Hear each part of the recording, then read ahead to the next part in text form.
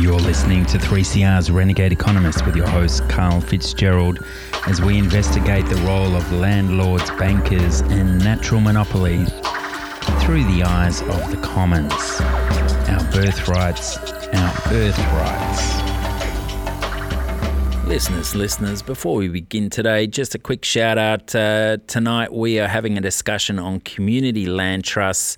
For me, it's the hope of the side for affordable housing.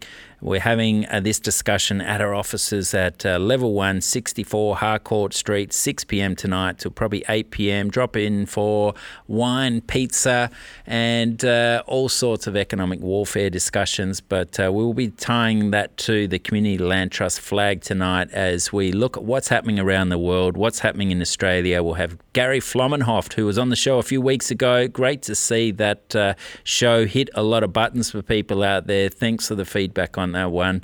Gary will be Skyping in to discuss what's happening around the world. Love to see you. Check the details at prosper.org.au.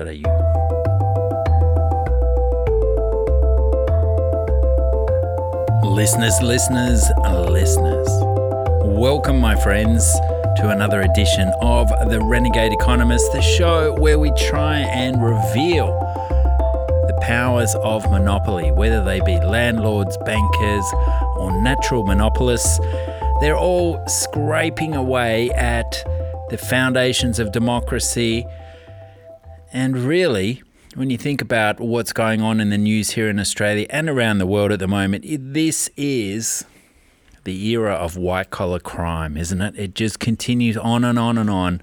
This banking royal commission that's underway at present is peeking under the covers of a sordid and saucy world amongst those who make the mega dollars. So, we talk about a system that could help balance that out without being totally socialist. How can we have a mix of both capitalism and socialism? It's essentially a synthesis of that by ensuring that these monopoly rents go towards the funding of government rather than the funding of lavish lifestyles. And with Australia's unique ability to actually value our land and natural resources, to value our monopolies, we can quantify how much these rents add up to and whether we could actually afford to do what is highly controversial in some 3CR circles: remove income taxes and remove company taxes. Can we even get rid of the GST? Well, I'm here to tell you there is more than enough money to do that if we wanted. And the benefits of charging monopolists I've just released the latest edition of Progress magazine, and the front cover is Economic Concentration, Rent-Seeking Patents and Political Collusion. Have we reached peak big business? But on the back, I was happy to see Cameron Murray tweeting the back cover, which has the heading, "The Road Monopolists, Transurban, Traffic Volumes Up 1.4%, Net Profits Up 280%. What's the answer? A tollmaster's licence fee." And looking through yesterday's Victorian budget papers, I saw that Transurban is gifted each year some $31 million worth of land for their tollways and for their head office. Wouldn't that be nice if we all got given the land for our business to operate on, and then we had a right to charge a toll on that land that is baked in at a 4% increase each year? A lovely business model that Transurban has worked up there. And of course, they're exporting that model all around the world. And I pull my hair out thinking, look, what we need is a tollmaster's license fee based on the value of their lands. That was actually a tax expenditure of $31 million. Their lands would probably be worth, $500 or $600 million at least. So you'd have the tax based on the value of their land holdings, and they wouldn't be able to avoid those charges. They wouldn't be able to work their tax accounting magic so that they reduce their taxable fees. Transurban, one of those many companies that are masterful at ensuring they get huge public subsidies while paying nothing back to the taxpayer. Well, today, like many days in the Prosper office, you never quite know what's going to happen. And this morning I spent 70 minutes on the phone with a investigative reporter. Lovely to have people like that trying to tie together some of the big picture concerns because it just becomes so obvious as you get your head around this story that that's where the white collar crime is aimed at. They want these windfall gains. They want the golden pen tick. They will bribe their way. They will network their way any which way is possible to receive that golden pen tick and have dumped in their laps that $100 million uplift for a major piece of land getting rezoned from agricultural to residential. But just to give you an insight on some of the things that have been happening this week, we had a former Treasury economist come in and it's looking like he's going to write us a key new research paper. Last week, we released the Trickle Up Economics report. You heard Polly Cleveland on the show discussing that concept from her perspective. I thought it was very interesting to hear how even in non-monetary communities such as our Aboriginal friends from hundreds, thousands of years ago, wherever the greatest bounty was on the planet, that's where that bounty would need to be defended, or some system of sharing that bounty was established. That's essentially what we're still doing today, wherever the most valuable pieces of property are. Strong property rights, backed up by the legal system and the state occur. We're saying that whilst you can put that fence up, you have to repay us for that right. And unfortunately, at the moment, we are repaying that right largely to banks with these incredible mortgages where 65 to 70% of our mortgage is for the land component. That's something that supposedly all of humanity were gifted on this planet, but banks somehow have this right to charge interest on it. It must change, because if we channel that payment away from the banks and towards government, we could all enjoy a tax cut alongside much lower mortgage debt. A couple of weeks ago, we had 20 tax officials from the Jiangsu province of China come and visit and listen to our expertise on what is one of the most exciting things happening for us around the world, and that is the potential for a land tax or an annual property tax to be implemented in China, where after decades of suppression, these animal instincts of real estate rentier type behaviour, where those on the inside who snaffled up the natural monopolies, snaffled up the best land, were able to make huge fortunes. The government is recognising that's a danger to the financial stability of the nation, a danger to the political structure as well. So they're looking to hold that in check with an annual property tax. Now, we're hoping that's a land tax. A property tax is not such a good thing because that includes a tax on the building, and we want to encourage people to build, particularly build upwards. If you put solar panels on your roof, you shouldn't be penalised for that. If you work, you shouldn't be penalised for that. But if you hold some of nature's bounty or a government-mandated licence and that goes up in value, that's an unearned income, should be shared back with the community. So it was quite rewarding to have those 20 tax officials here, and one of the key questions they asked that day was, does the Victorian government increase the land tax to push land prices down? And smiles broke out from our side of the table as we recognise these guys are actually serious. They know what we're talking about, because that's what a land tax does. It acts as a counterweight to land prices. So, Yeah, we're going to have to sit on the sidelines and see what happens there. But our friend Michael Hudson is off to give a lecture this week in China. I think it's at Peking University, where he's a professor there. And with all this banking Royal Commission stuff going on, right, it's just been incredible seeing the stuff coming out day by day in the press.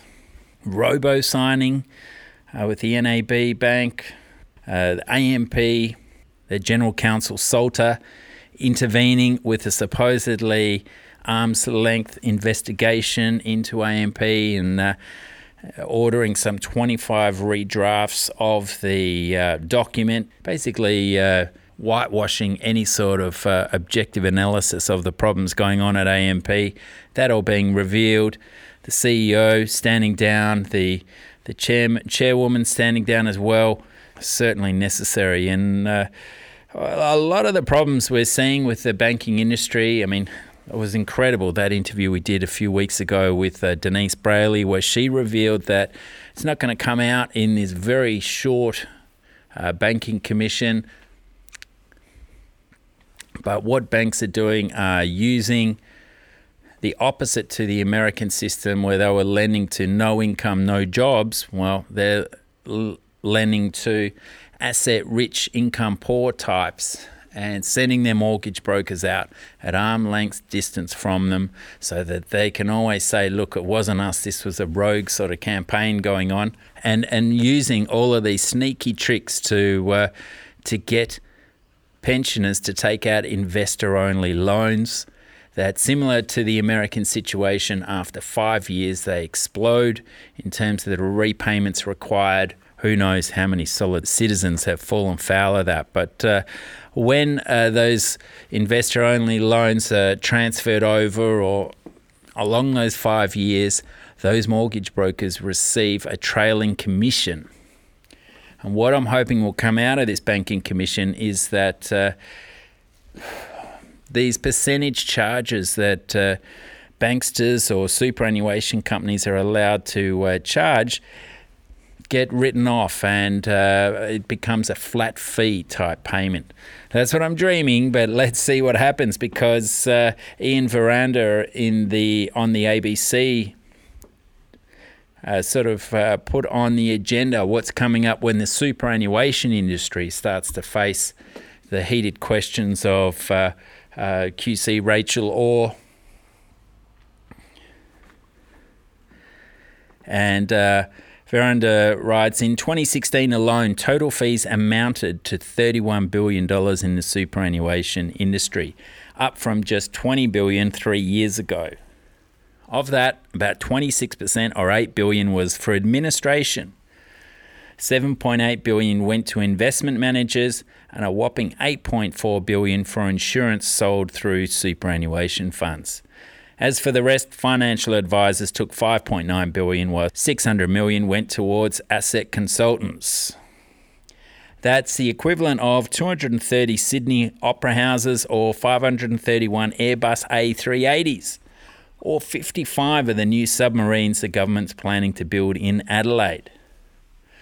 So this percentage charge grows as our contributions add millions and millions of dollars a day to these superannuation companies. And I remember meeting one a few years ago, and he said, yep, but every day about $4 million comes into our account. This is an absolute gravy train, superannuation. These commissions basically...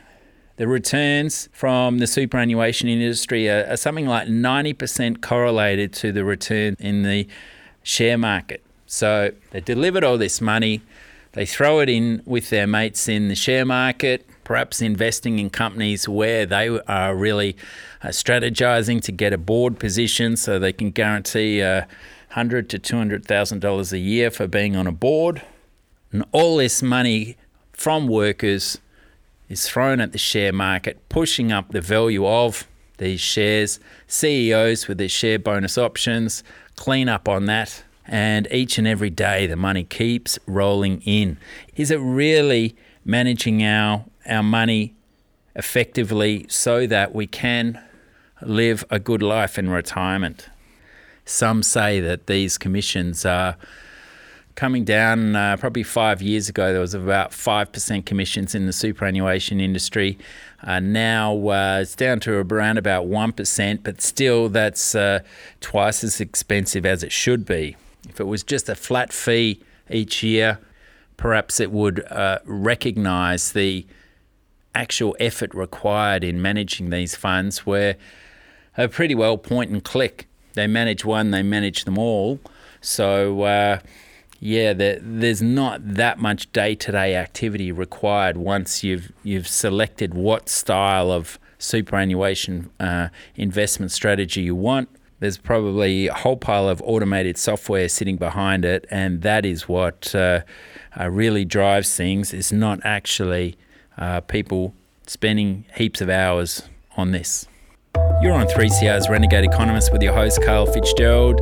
This week on a monologue tearing up about this white-collar crime seeping into our lives left, right and centre. And I'm going to put in the show notes, The Guardian had a fantastic Banking Royal Commission quiz. What incredibly dubious practices were revealed this week?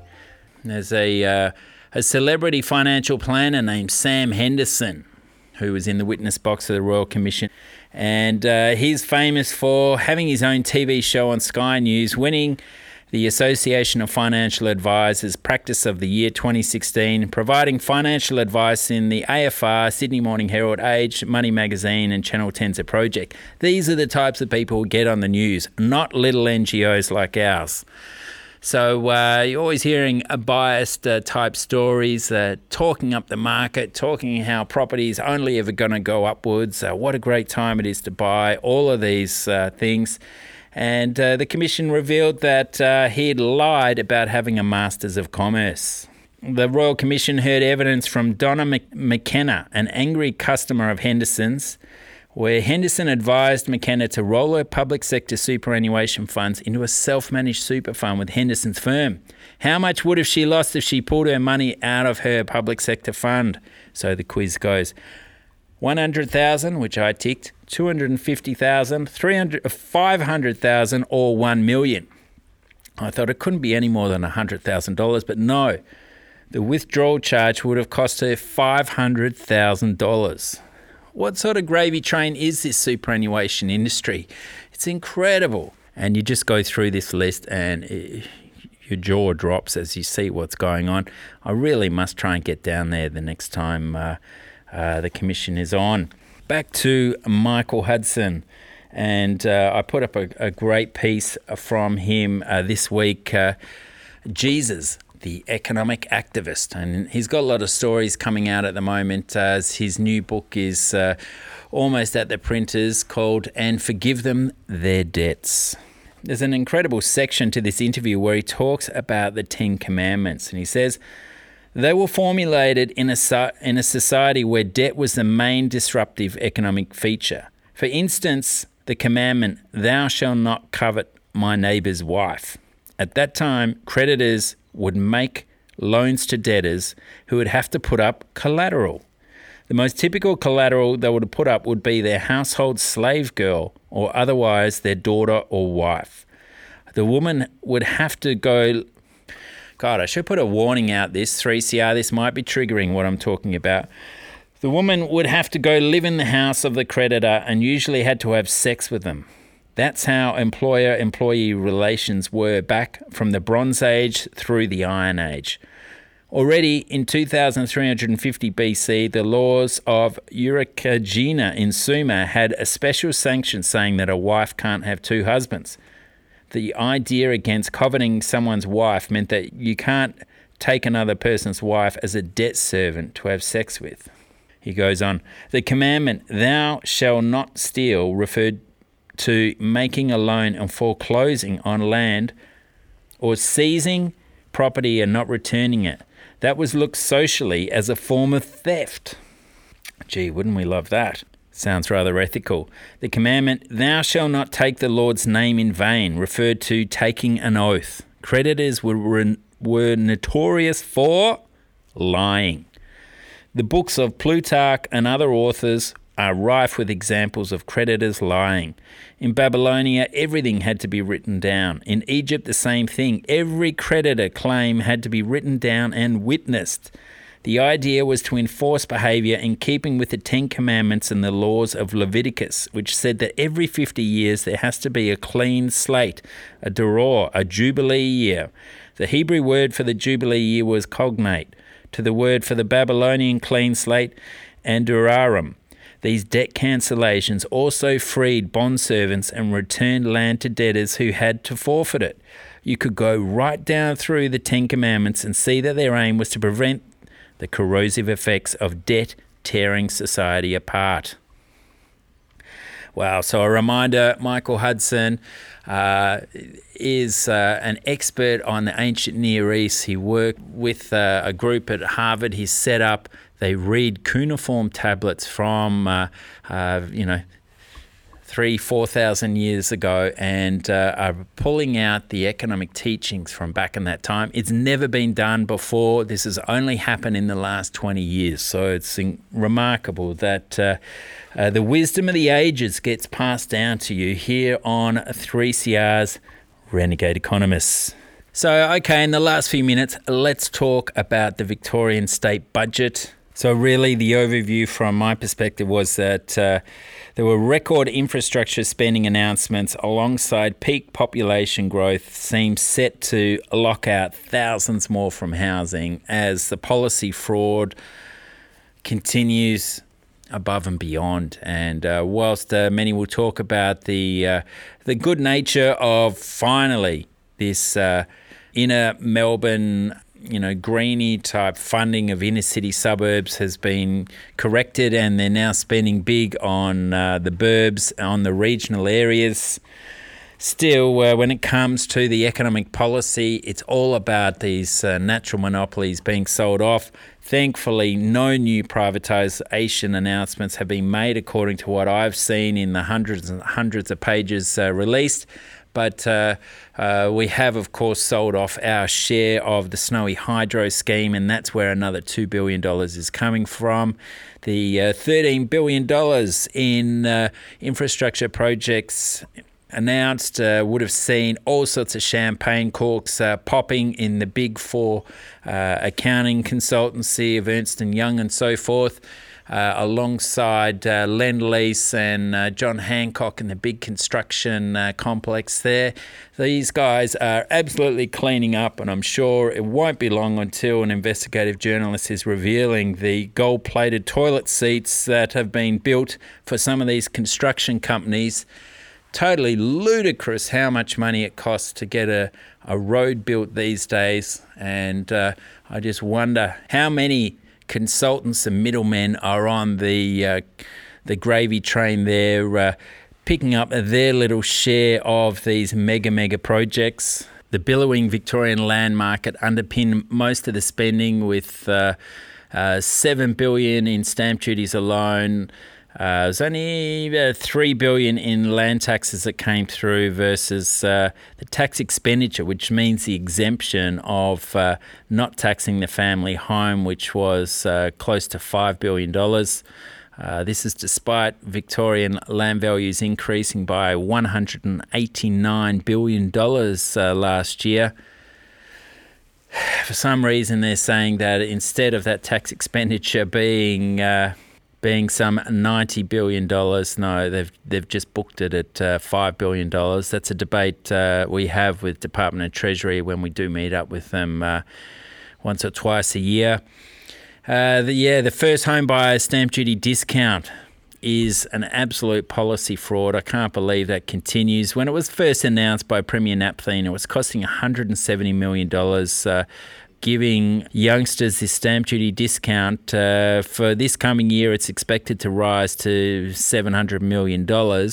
Now, over this time, Victorian first home buyers, the size of their mortgage, which really is the indicator as to whether this discount is working, has increased from 2011 of $287,000 to $342,600. So mortgages are still going up So in reality, what is going on here is that the banks are the big winners from this stamp duty discount, just like they were the big winners from the first homeowners grant.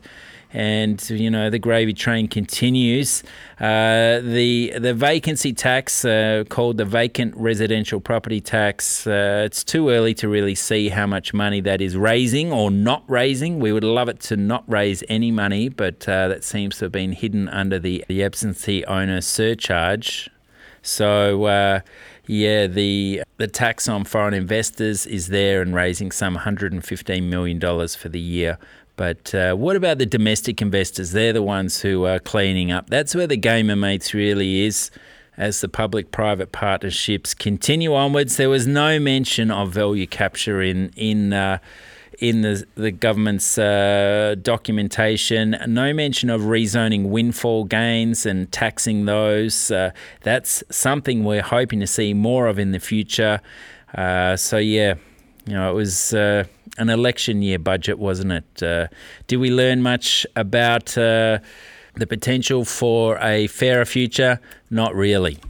Regarding public housing, had a look through the numbers there, and they list that the number of households assisted with long-term social housing was 78,000 people, and that number is, only going to increase by 136 households in the next 2 years.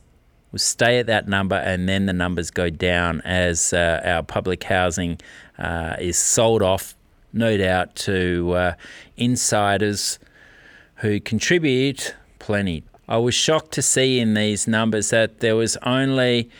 They list the number of public housing dwellings upgraded during the year. 2,134 are the number of dwellings that are going to be repaired over the next year out of 80,000, whilst 35,000 people are on the waiting list. Wow. Let's hope that these concerns lead to a new form of public housing. Tonight we're having a discussion on community land trusts. It's a form of shared equity, something I've spoken about many times, something I'm trying to implement on my own land up in Drummond. Yeah, it'll be a fascinating discussion. So if you happen to be near North Melbourne, it starts at 6 p.m. tonight. The first Wednesday of the month, we have one of these discussions. Great to see a couple of Renegades listeners at the recent one we had with Ed Dodson. So hopefully we'll see a few more of you next month. Write that in. First Wednesday of the month, pizza, wine, and economic disease. Is that what we call it? White-collar crime investigations. God almighty, can I squeeze this one in? This is a story that shocked me from a few weeks ago. There's Australia's one of our next big upstarts. IPO was announced by Unlocked, UNLOCKD, and they were all set to do their IPO. Google had said, "Yep, we'll sell your app in our app shop, and good as gold, off you go." And then the word came through that they were going to do an IPO. And Google recognised that this could be a threat to their advertising model. So what did they do? They banned them from selling their app on the Google Play website. So from that, Unlocked had to pull their IPO, and no doubt are in some pretty heavy legal debates with Google. But there's another example of monopoly power. Should that be legitimate? Google making the most of this public infrastructure funded out of the US defense budget way back in the 70s, 80s, and now the gains have been privatized. How can we recognize that technology has this public-private aspect to it where it wouldn't develop without the public support? So there's got to be a way that we can protect this form of technology to ensure that we, the people, get due recompense for some of the risks undertaken by the public budget in encouraging out-of-the-box thinking.